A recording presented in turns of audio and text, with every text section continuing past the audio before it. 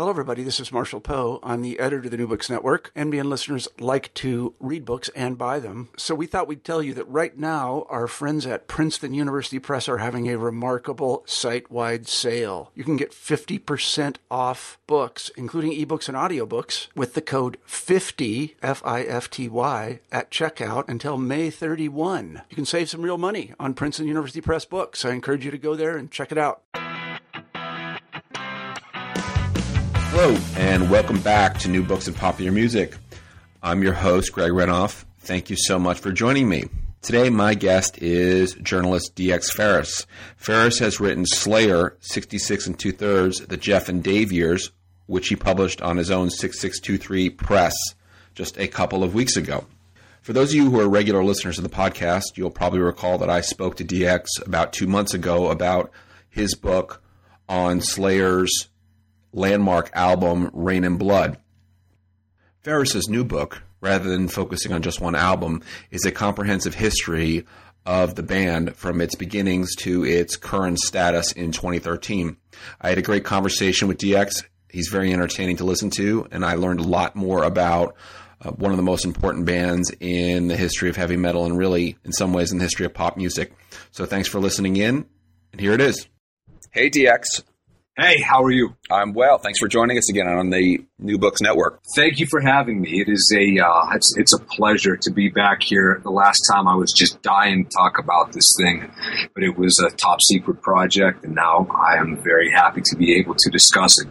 Well, as you know, we always have an open invitation to authors to come back on New Books Network after they complete a new book, and this is actually the quickest turnaround that I've ever had. But that's, I think, because we got to the Slayer book a little bit late after publication. But you've just published Slayer 66 2/3, The Jeff and Dave Years, which is out via Amazon.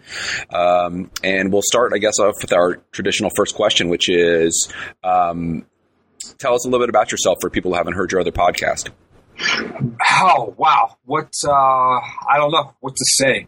My name is Ferris. I write under the name DX Ferris, which is an old high school nickname that kind of stuck and used to irritate me. But when the internet became a thing, if you look for David Ferris on the internet, then you would find an engineer in Michigan or a tech journalist in California.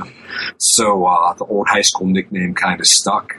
I am an Ohio Society of Professional Journalists Reporter of the Year, 2011.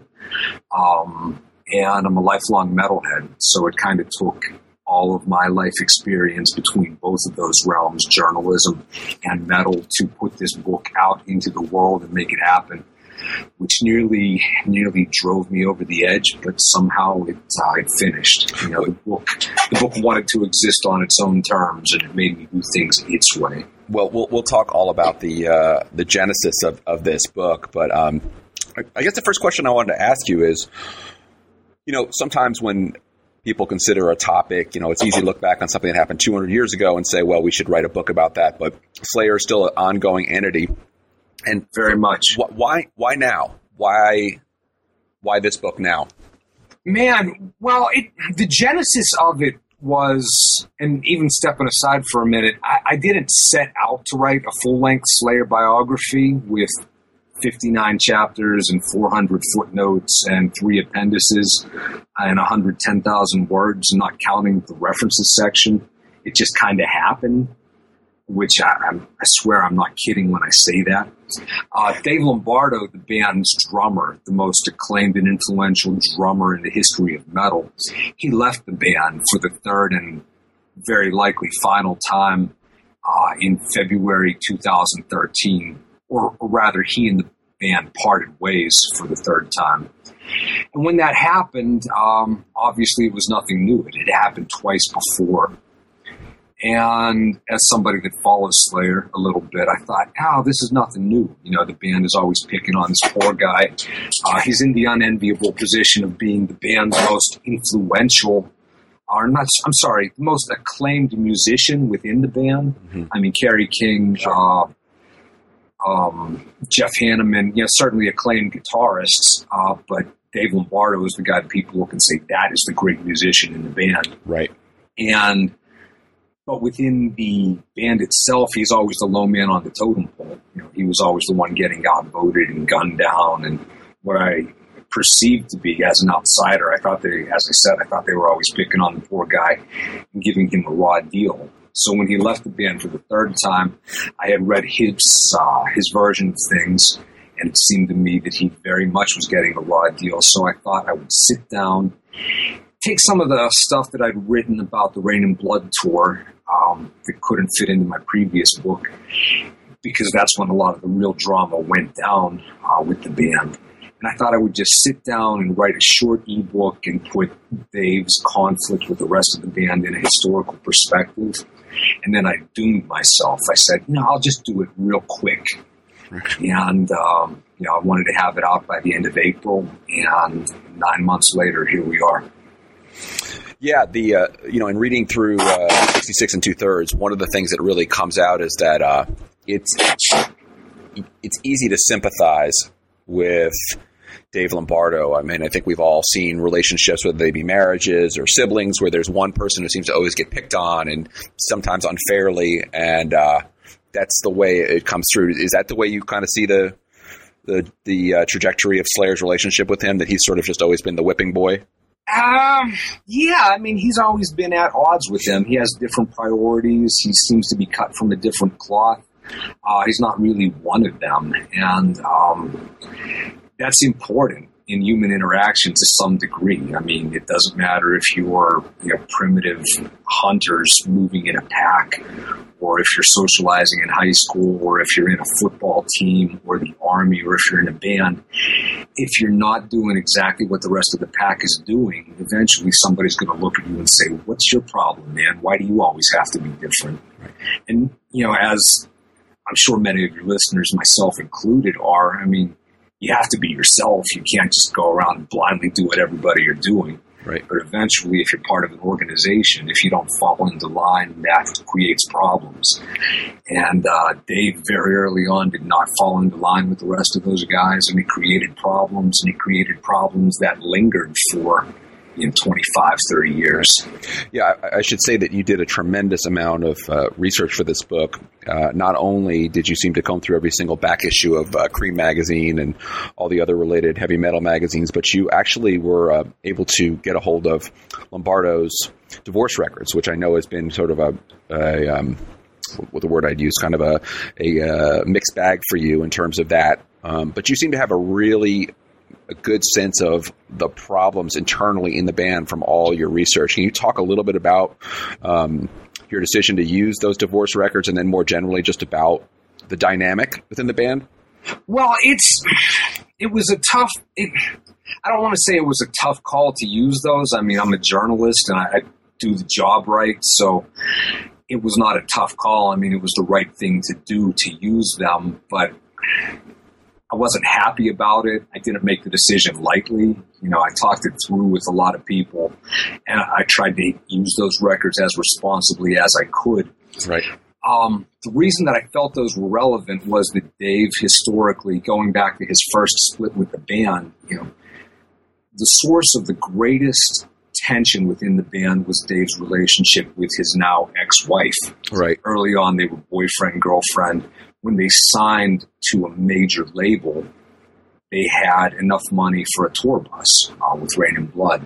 And Dave realized, wait, if I have a bunk, the bunk can sleep two people. So I want to take my new wife on tour.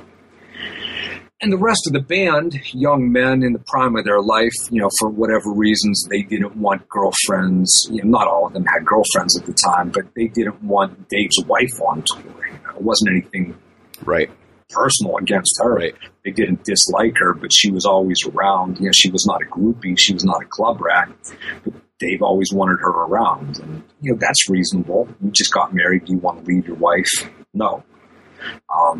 If you're in this metal band that is rapidly becoming one of the kings of metal, do you want the drummer's wife around to stop it when you start having fun? No, you don't want that either.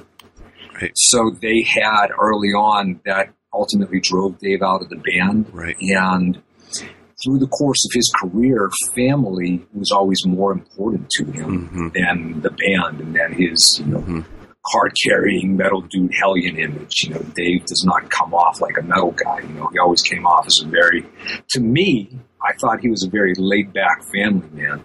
That's certainly how he kind of came off in conversation with me. And then I talked to Buzz Osborne, who has played with him, and Buzz looked at me like I was a moron for even asking about that. Like, that guy mild? Are you kidding me? He's not like that. Right. So it spoke to his relationship. You know, at a certain point, what became more important to him than the woman that was more important than Slayer. And if you go into those records, it kind of makes you reevaluate his relationship with Slayer, with the rest of the band, and provides some hints about, not hints, I mean, it provides some very concrete information about why he left the band, what his problems were with the band in early years and later days. And it also provides some suggestions about what he might do in the future in his career as an artist. Well, yeah, one of the things that really leaped out at me when I was reading the book is that Lombardo, when he you'll have to tell me whether it was the first or the second time he was kicked out of Slayer or quit Slayer, depending on how you look at it. He actually quit the music business, was doing a 9-to-5 job, which is sort of like Hank Aaron at the prime of his career saying, oh, I'm not going to play baseball. I'm going to become a painter or something like that.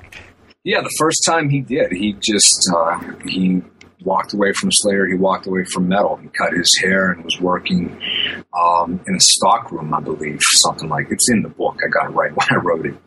But he was working in a stockroom, and he tried to quit metal, and his wife, of all people, talked him back into going into the band. You know, one of the things that I think when you look at some of the great rock bands in history, whether that be Led Zeppelin, the Rolling Stones, Aerosmith down the line, there's always this line between creative tension within the band and then just sort of tension where, you have Joe Perry and Steven Tyler punching each other in the face while at the same time they're making this great music. What's your take on that line there within Slayer with Lombardo? You know, I have never been in a band, so maybe I'm talking out my butt, but it has always seemed to me that a certain level of tension within the band is good. A couple examples of this. Rage Against the Machine, I'm a huge fan of.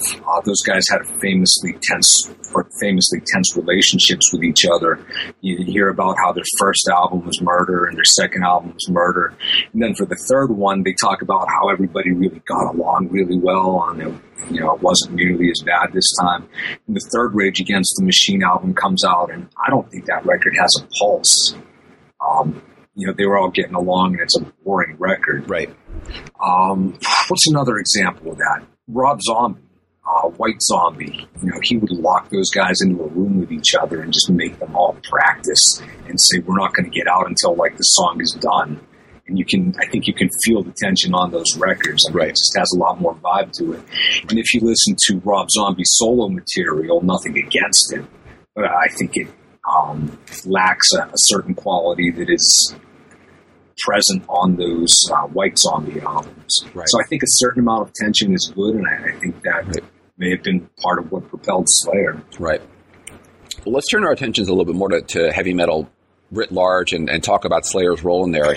I think one of the really great observations you make in the book is early on where you talk about for lack of a better term, the metalification of American popular culture. You talk about Games of Thrones, The Walking Dead. And, I was wondering if you could kind of talk a little bit about your thoughts on how the themes that were probably shocking or disturbing in 1984, 1985, when albums like Rain and Blood, Hell Awaits come out, have become more mainstream. Yeah, they have. I mean, look at the Twilight series. 1984, Slayer were writing songs about vampires. That was pretty not shocking necessarily, but certainly underground. You had to read, at the time, if you wanted vampires, you had to read a Swamp Thing comic. You had to listen to a Slayer song. You fast forward almost 30 years later, you have Twilight. Right. Twilight is obviously a glam version of vampires, but The Walking Dead. The Walking Dead is the most popular show on television. Right. Not the most popular within a certain demographic or most popular with 18-year-old men.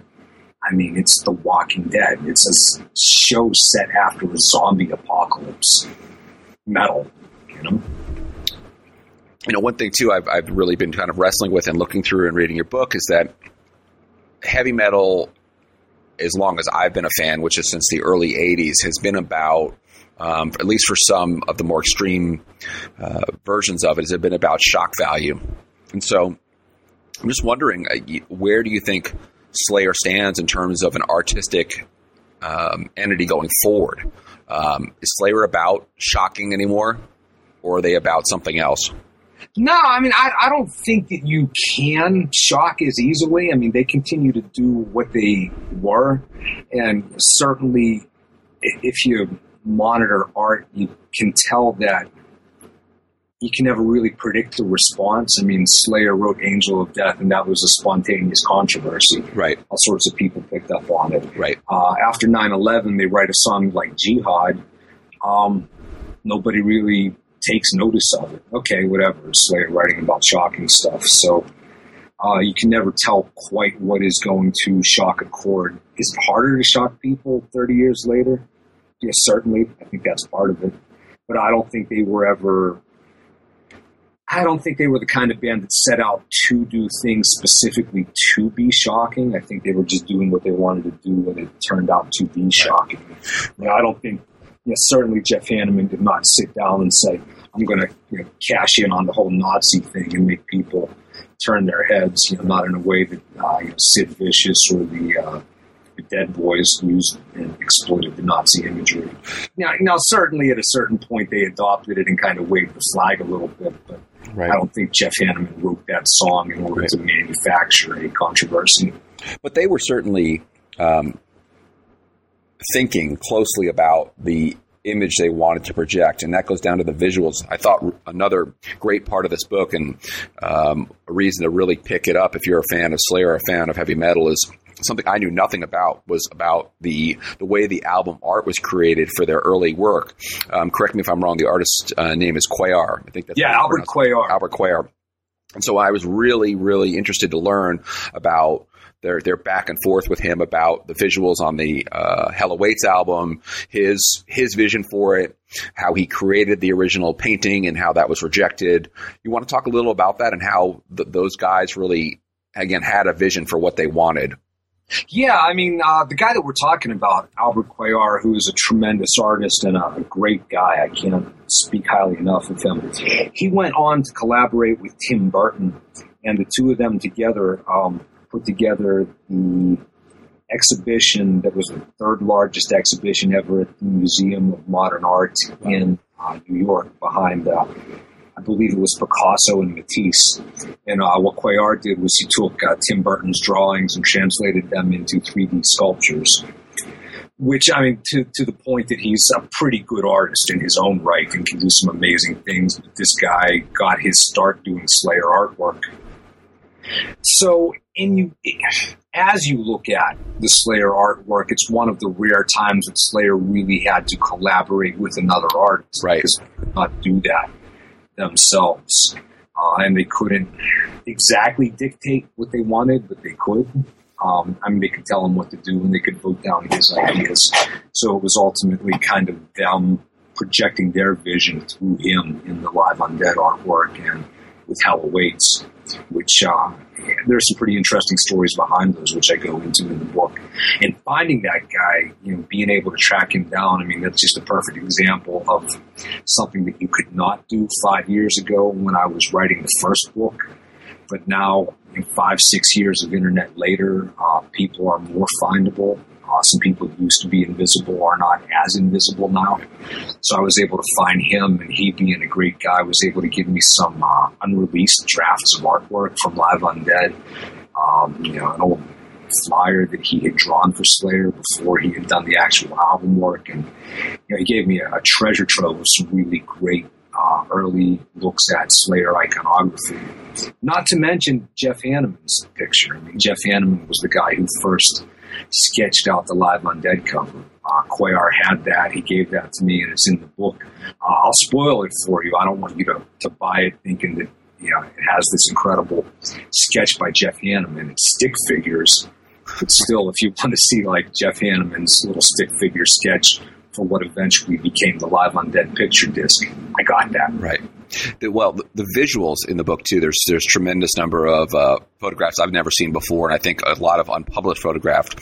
But one thing I wanted to go to again is so you were able to track down a number of people who are important to the Slayer story, but who wouldn't talk to you? Let me think.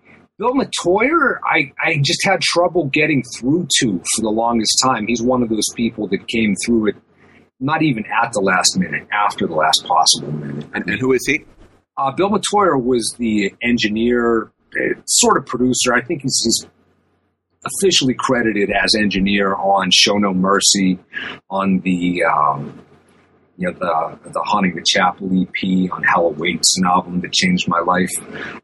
Just the gremlins were intercepting my emails to him. I could never get through to him.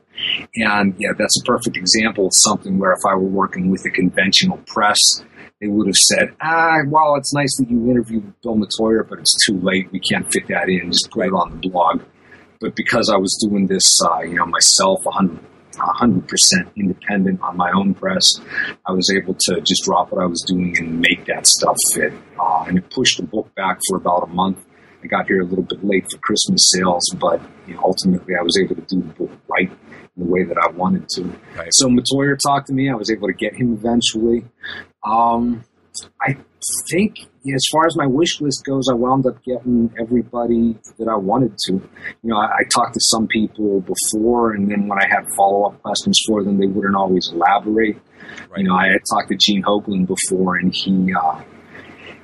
he says he can identify the first time a slam pit broke out at a Slayer show, right. Not just stage diving, but an actual slam pit. And I thought I could, based on what he told me, I was pretty sure I could track that exact date and location down, and I could not. And I couldn't get him to follow up and specifically provide exactly where and when it happened. Right. So I have a guess. I have a very educated guess.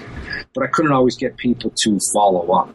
But at the last minute, because I was able to do it the way that I did it, I was able to squeeze in a lot of the people that I thought I would not be able to get. Well, we're going to talk about the publishing process here and your decision to go independent. I think a lot of people in the New Books Network are thinking a lot about the way publishing is evolving and changing over the last 5, 7, 10 years, and really now where we're at now. But one thing I really wanted to get you to talk about is this idea of, well, it's not authorized. In other words, the book isn't authorized by the artist. And I wanted to just speak a bit about this. I think that this is the new trend in some ways with publishing, is that, well, if we're going to publish music books, we want X artist to be co-authoring it with somebody else. And I have my, I'm going to let you speak at length about this, but I have my own thoughts about the pros and cons about this. But what do you think your book delivers that it wouldn't have if it was an authorized book? In other words, so someone looks at this book and they say, you know what, it's not authorized by the band. Why do I want to read this? What is in this book, and what value does this book deliver to the reader based on the fact that, hey, you know what, Jeff Hanneman's name's not on the cover. The rest of the band members are not. They're not on the cover. Well, I conceived it as an independent project without a press behind me, and that's the way that I wound up doing it ultimately. So I never even shopped it around, literally. Once people started hearing about it, I got an impressive. I got like a half offer from somebody that is a big name to me, and he said, "Hey, I'll put this out. Let's partner up, as long as the band sign off, of course." And I had a publicist that I wanted to hire to promote it for me, and the publicist said, "Well, yeah, I'll work it if the band signs off on it, of course." And no, there was no of course for me. I just chose not to pursue it. When the band finally learned about the book, I wasn't hiding it from them. Just in journalism, you talk to the subject last. So when they eventually found out about it, they were a little bit taken back that I had not at least asked them or approached them about wanting to make it an official book. But if I would have made it an official book, I'll go into what content I don't think I could have put in it, but I mean, you definitely could not read it right now. I mean, that's a big, complicated process. Right. It would take them months of reviewing it and thinking about if they want this in, if they want that story, or if this really reflects well on the memory of the late, great Jeff Hanneman. And, for the most part, I didn't discover a lot of bodies. It's not like Carrie King ever murdered a hooker and snorted cocaine out of the wound on her throat. I mean, they're on one hand they're Slayer, but on the other hand they, certainly for most of their career they've lived very squeaky clean lives. They're upfront about it. Most of them family guys. I never knew what a family guy Jeff Hanneman was, but I mean that's a guy who met his wife when he was barely out of his teens, maybe, and stayed married to her his whole life. Right. So there wasn't a lot of that. The band right now is, they're locked in a conflict with Lombardo that could turn into litigation, if it push wants to come to shove. So I don't think I could have given a real detailed account of Lombardo's relationship with the band if it had been an official book. And if you can't go that far into detail, or if you just have to skirt it, why bother? Right. Right. So I think that made the difference. I was able to include 100% of everything that I could find, with nobody saying, well, let's leave out this one part, or let's leave out that one part.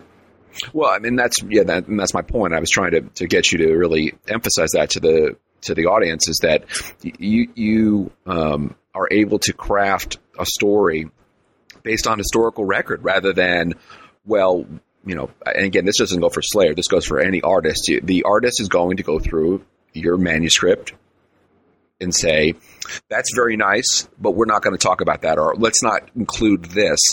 And I guess for me as a historian and as you as a journalist, we're interested in trying to deliver an approximation of the historical truth of the past. There's never you can never fully recapture what happened in the past, obviously, but we try our best to get as close as we can get, and knowing that any artist is going to want to be very, very careful about controlling what is out there that they put their name on. I think it doesn't deliver value to the reader in the way that I think some people imagine it does. Yeah, certainly. I mean, just completely theoretical example. Gene Simmons is not going to, in fact, nobody in the whole world. I mean, think about it. If you were telling a story, or if you were explaining why you got fired at your last job, or why anybody's telling a story, nobody is going to say, well, hey, Greg, here's a version of the story that frankly shows a lot of my character flaws and shows that, when push comes to shove, I'm a moron. Right. People just don't communicate that way. Right. Right. I'm not even accusing people of being deceiving. It's just natural. You're always going to leave out the part that casts you into question. Right. And again, that's not a knock on any artist, or not knocking Slayer, because I don't know what they would have done. But my point is only that when, as a fan, anyone reading this book, you're going to get a much richer, fuller story of what actually happened, all the warts, the good and the bad, coming from DX Ferris rather than DX Ferris and Slayer. That's my point. Yeah, I hope so. I think so. I think that's right. That's certainly the operating premise of the book. Well, good. One of the other things I thought was really clear as I worked my way through all of the chapters is that there were a lot of what I call them urban legends about Slayer, about when tours took place, even when albums were released that were sort of propagated on the internet and they were incorrect, and you kind of had to go through and basically reconstruct an actual timeline of the band's path and really kind of fix some of these mistakes. Can you talk a little bit about that in your process and how that came about? Yeah, I mean, I don't consider myself a card-waving historian, but at a certain point, you have to kind of put on that hat. Right. I mean, did the Ultimate Revenge tour happen in 1984 or 1985? As the information is passed around the world, one little mistake And certainly it's easy to make mistakes, but once that little mistake enters the record, it's passed on and repeated. Right. Hell Awaits around the time of its release is widely credited as selling 100,000 copies. That was 10,000 actually. Right. But you're hitting zero a few times as you type out 100,000. Maybe somebody was exaggerating at some point. Maybe somebody just hit an extra zero. So now, as far as the incorrect historical record is concerned, Hell Awaits sold 100,000 copies. Well, no, it didn't. It sold around 10,000. Then as you read Slayer tour stories, you hear these great stories about in San Diego, this guy jumped off the balcony and went through the stage. He almost killed Jeff Hanneman. Right. That's a great story. I wanted to get as much detail about that as I could, maybe turn it into a scene. And the more people that I talked to, they said, yeah, I was there. I don't really remember that. Right. Yeah, I toured with the band for a few years. I never heard that story. And then you actually look at the theater that it happened on, and man, for a guy to jump from the balcony to the stage, that's a good 20 feet horizontal. Right. Without a rope, that's not happening, right? Yeah, you don't have like a really good runway up to that either. So, even if you had state-of-the-art drugs to enhance your performance, as many people in metal shows do, nobody jumped through the stage at that particular show and jumped through and almost killed Jeff Hanneman and crashed through it. It's a great story. But, that speaks to the legend of Slayer, right. All these things that are borderline unbelievable happened around. Right. You think about Slayer live in 1985 or whatever, you think, yeah, I can see that. I can see how a guy would jump off a balcony and crash through. And that didn't actually happen, but great story. Well, I want to make sure we give our listeners, especially those who presumably are downloading this because they're fans of heavy metal, a couple of really great stories from your book. I want to give you a chance to tell them. When I was in high school and you were in high school, of course, one of the things always associated with heavy metal is violence. Fans are violent. It inspires people to listen to the music and become violent. But the two shows that you detail in the book from the mid-'80s, I think 1988, but correct me if I'm wrong, from the Hollywood Palladium and then the Felt Forum, yes. Those were classically violent. If there was ever like a dictionary definition of a violent heavy metal show, those two would probably be the first two entries. Can you talk a little bit about those two shows and how you put together those stories of those events? Yeah, 1988 was, all respect to Slayer and their incredible career. And maybe it was because I saw the band on that tour, but I think 1988 South of Heaven was in some ways the band at its peak. It was still playing these shows where, certainly not in New York. In New York, they played the Felt Forum. In Los Angeles, they played the Palladium, which holds 3,700. But by the time they got to Pittsburgh, where I lived, they were playing a roller rink, City Limits, that held, maybe it was cleared to hold 600 people. I'm pretty sure there were more than that there, because it was one of those shows where you could pick up your feet and not fall over, and the crowd would just continue pressing you.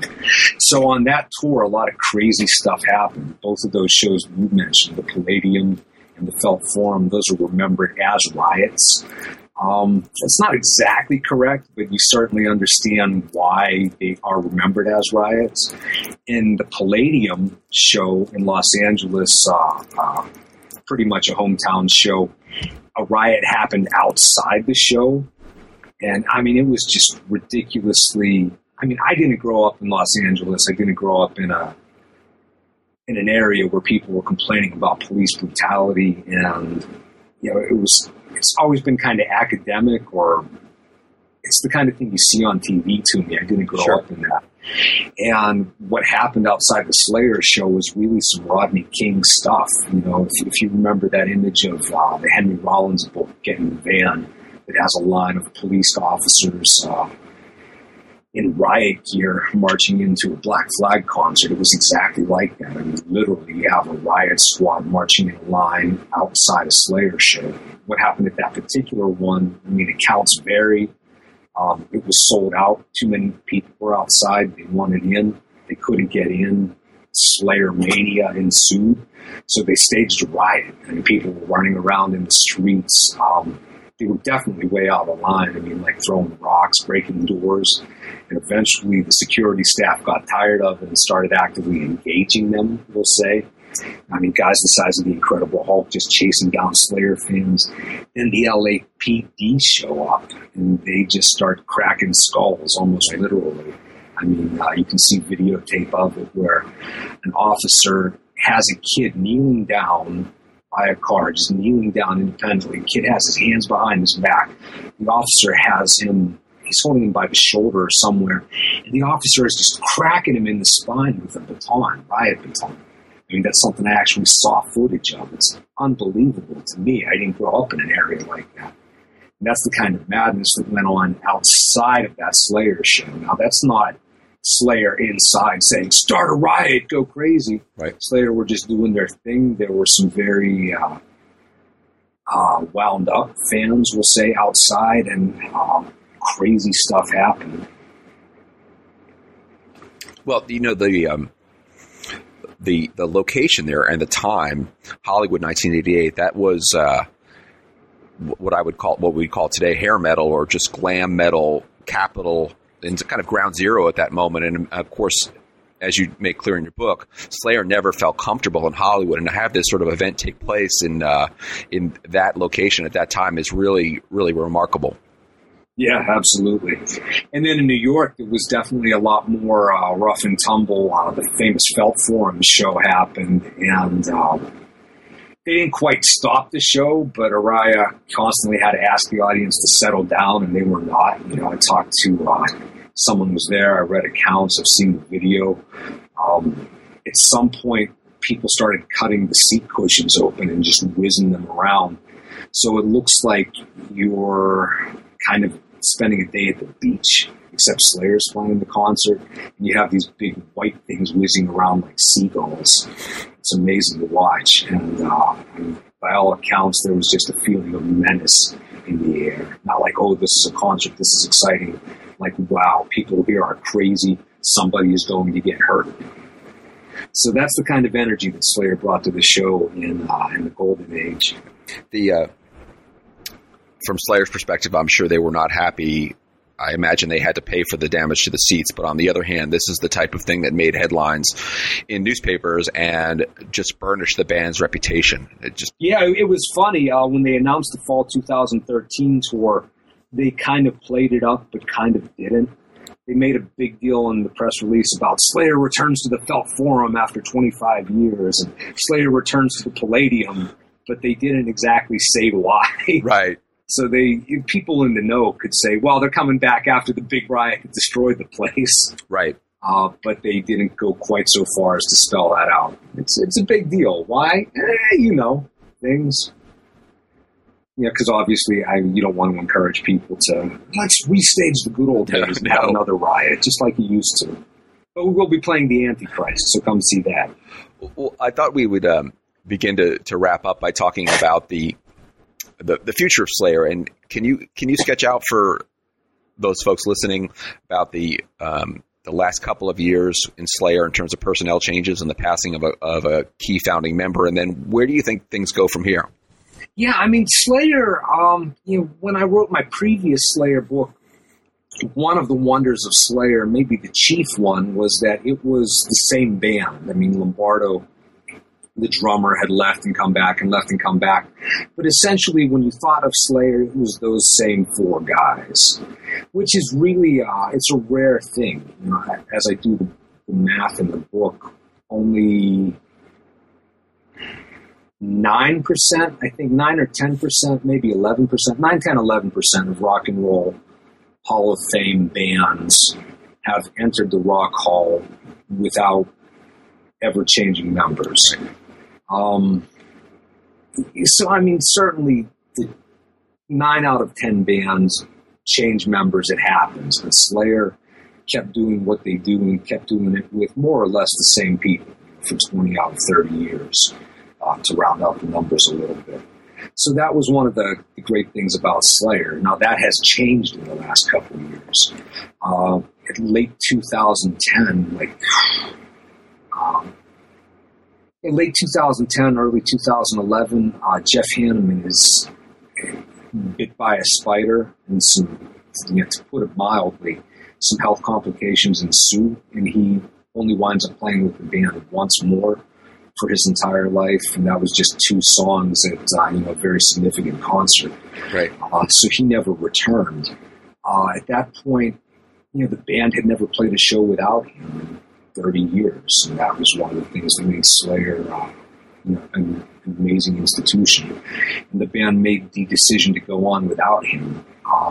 Pretty controversial, because Slayer was always Slayer. Some people lost their minds about it. That was almost a no-win situation, I think. I mean, how can you plug anybody else into Slayer? But what they found was what I think is the one possible correct answer to that impossible question. They recruited Gary Holt, the main man, the guitarist, and certainly the leader of a band called Exodus that is one of those bands that when you talk about the big 4, Exodus generally gets the most votes for 5 or 6, Entire Testament maybe, and is in fact older than all of the big 4 bands. Gary Holt has written, not only is he a hell of a guitarist, but he has written part of every original Exodus track.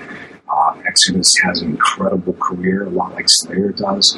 Not continuous, they took time off, but they still make killer music. So Slayer recruited him to step in and sort of fill in for him. Right. So for my money, by recruiting Gary Holt, this guy who's an underground icon, the Slayer shows went from something you didn't need to see to something you did need to see. Mm-hmm. Like Slayer playing with Gary Holt. Are you kidding me? I got to see that. So he has been playing since Hanneman took ill, and is continuing to play with him since Hanneman passed, which is so unfortunate.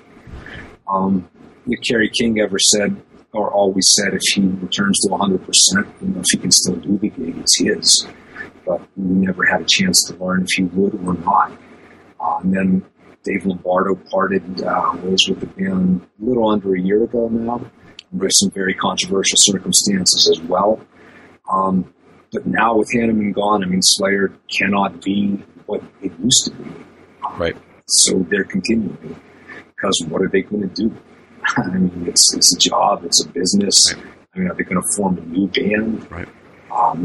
Black Sabbath went through a lot more people. Part of what I do in the band is part of what I do in the book is I contrast their career with Megadeth and Metallica and Anthrax and some other bands, and look at how much turnover they had. And Slayer have as little turnover as possible, but they've had some. Right. Not as much as Megadeth, certainly not as much as Anthrax. Right. They're continuing. Right. What are they going to do? Their friend died, but can they pull a plug on the band? Just stop working, let his life's work fade away? They have decided to continue, and for me, nobody asked me. I think that's the right thing to do. There is a sentiment out there, though, that the absence of Lombardo is a bitter pill for fans to swallow. Am I correct about that? Yeah, absolutely. A lot of people were very disappointed. I certainly, going into it, I had one opinion about his career with the band and why he left. And by the time I was done writing, I had a different one. Right. But, a lot of people would like to see him back, and I would like to see him back, and maybe he should be back. But people are people. There's a lot of bad blood there, and I don't see it happening, not anytime soon. Right. And frankly, I got some final comments from him, and the way he was talking, he says his door is open if they ever want to make him a fair deal. But the way he said it, I think he knows that door is closed. Right. And that's 100% conjecture, but you can read what he said and make up your own. Right. So you did get some comment from Lombardo. Yeah, I did. That was one of those things where, so many things that made this book on another level. I was always giving 100% to it. I was always really busting my butt to do it well. But so many of the things that made it bigger and better and remarkable just came through after the last possible minute. Right. And Lombardo's comments were one of those things where if I had published it when I wanted to, they wouldn't have been there. But fortunately, I was able to kind of bend my deadline and blow past it. I wanted to release the book on Halloween. I thought that would have been very appropriate, but he didn't get back to me until afterwards. So I was able to get some final comments from him. Good. The off the wall question of the podcast is going to be this, and just stay with me on this, because I would have never imagined this happening 10, 15 years ago. But is there any chance you think that Slayer might continue without any original members? I say that because I've actually heard Gene Simmons say that, yeah, there might be a day where Kiss will tour, but there'll be no original members. And the more I sort of let that sort of marinate in my brain, as bad of an idea as I think that is, the more possible I think that is that bands will do that. No, I mean, looking into the future, I think some bands will do that, certainly. I mean, Kiss is very much the Kiss experience. I mean, when you go see them, Tommy Thayer or whoever is very much in the Ace Frehley role. You know, he's not doing his thing. He's doing what Ace Frehley did in 1976. And that's what you want to see. You know, the Misfits can get away with having just the original bassist because there's that visual layer to it. But Slayer, I don't think, is a band that could do that if they were interested in it. And to their credit, I don't think that they are interested in licensing the Slayer experience. Right. So I think it will happen. I think you're totally right. You know, I think our grandchildren will be watching some kind of incarnation of Kiss. Maybe some other acts, but Slayer, I think you got to go see them while you can. I think they'll be out for a while still, but I don't think they will be here maybe a decade from now. Well, and that's a question that's still kind of up in the air. Right. Well, I know you've been through the ringer in getting this book out. And our typical final question we ask writers is, what does the future hold for you in terms of writing projects? I know it's probably a little soon for you to sort of come up with your next book idea, but what do you see yourself doing in the future in terms of writing? Man, I keep saying that I quit music writing. I mean, music writing is not what it used to be. Certainly, we could probably talk about that for an hour.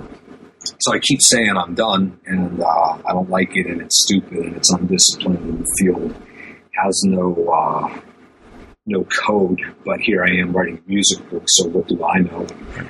So there's that. I was going to write a novel over the previous year, but this kind of took over my year. It consumed my life. It just wanted to happen. I have a couple teasers at the beginning of the book where I mentioned a couple different projects that I'm working on in different stages of development, and I think I'll see if people react to any of those. You know, if people like the idea of a rap rock book, or maybe one of my other titles that I have up there, maybe I'll work on that. If people say, rap rock, I don't care about that, but, I'd like to hear about your career as an unusual kind of music writer who's always approached the business from a different angle. Well, I don't believe in writing autobiographical stuff, but I think I could do it. So there's that. I'm going to publish a compilation of some of my terrible webcomic that I doodle. I won't even call it drawing, but I'm going to publish a couple compilations of those. But as far as actual writing goes, if the universe will let me, I plan to start working on a historical novel over the next year, and maybe some more journalism in the future. Well, we'll look for those. But I know I said I was going to be the last question, but I did have one more what came to mind. You probably have a number of people listening to this who are writers themselves, obviously. Based on your experience of publishing through Amazon, would you ever publish a traditional press again? And what are your thoughts about the future of publishing? I published, again, to recap it, I published this 100% independent via Amazon and its outlets. Kindle for the electronic book and CreateSpace for the paperback. They're both amazing. They have incredible customer service. I'm going to sound like I'm giving a commercial for them, but I'm very happy with them. CreateSpace you can use to create top-notch paperbacks, incredibly reasonably priced. I mean, very, very, very cheap. Right. It's amazing, and it's not a simple process. I think if you have ever worked on your college newspaper, you can certainly put together your own book, a good one, easily. And I think that's the way it's going to go. As I was saying to you before we started rolling tape, I know a lot of smart people who've written books. None of them can make sense of their royalty statement without help. Amazon and its services are the only royalty statement that I have ever looked at and said, okay, I understand. I know how many books were published. I know how my sales were. I know how much money I'm making this month. It's the only outlet that I've ever heard like that. It's amazing. Part of what I did to offset this, I think you'll see this a lot more in the future, was I sold underwriting spots, which translate to full page ads. Some good places like Metal Sucks, a metal news website called Metal Sucks, bought a full page ad in there. A company called Bloom Automatic that's makes non-lethal firearms accessories. Like if you have a gun and you want to shoot golf balls with it, they make it. Right.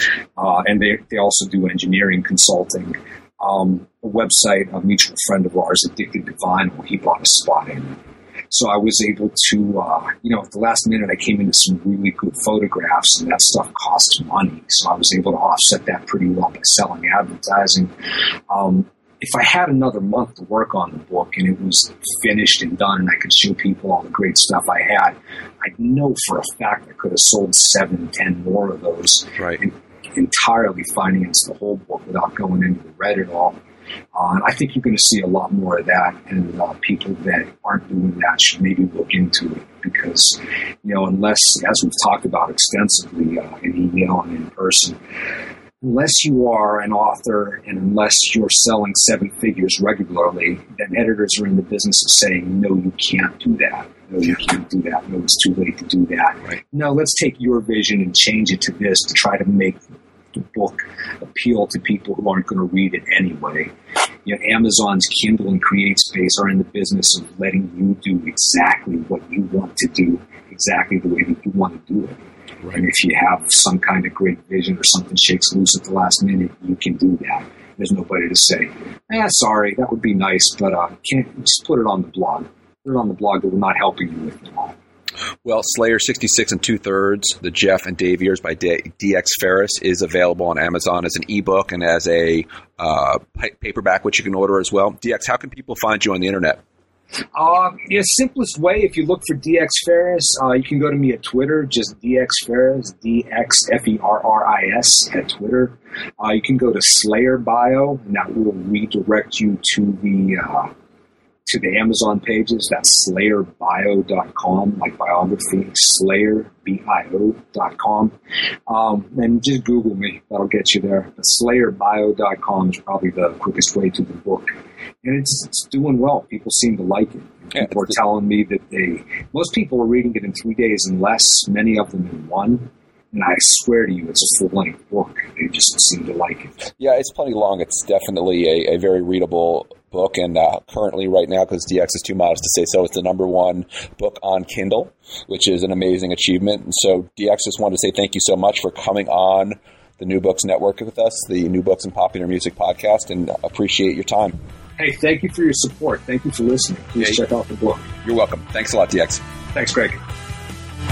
Just listened to a conversation with author DX Ferris about his book, Slayer 66 2/3, the Jeff and Dave Years.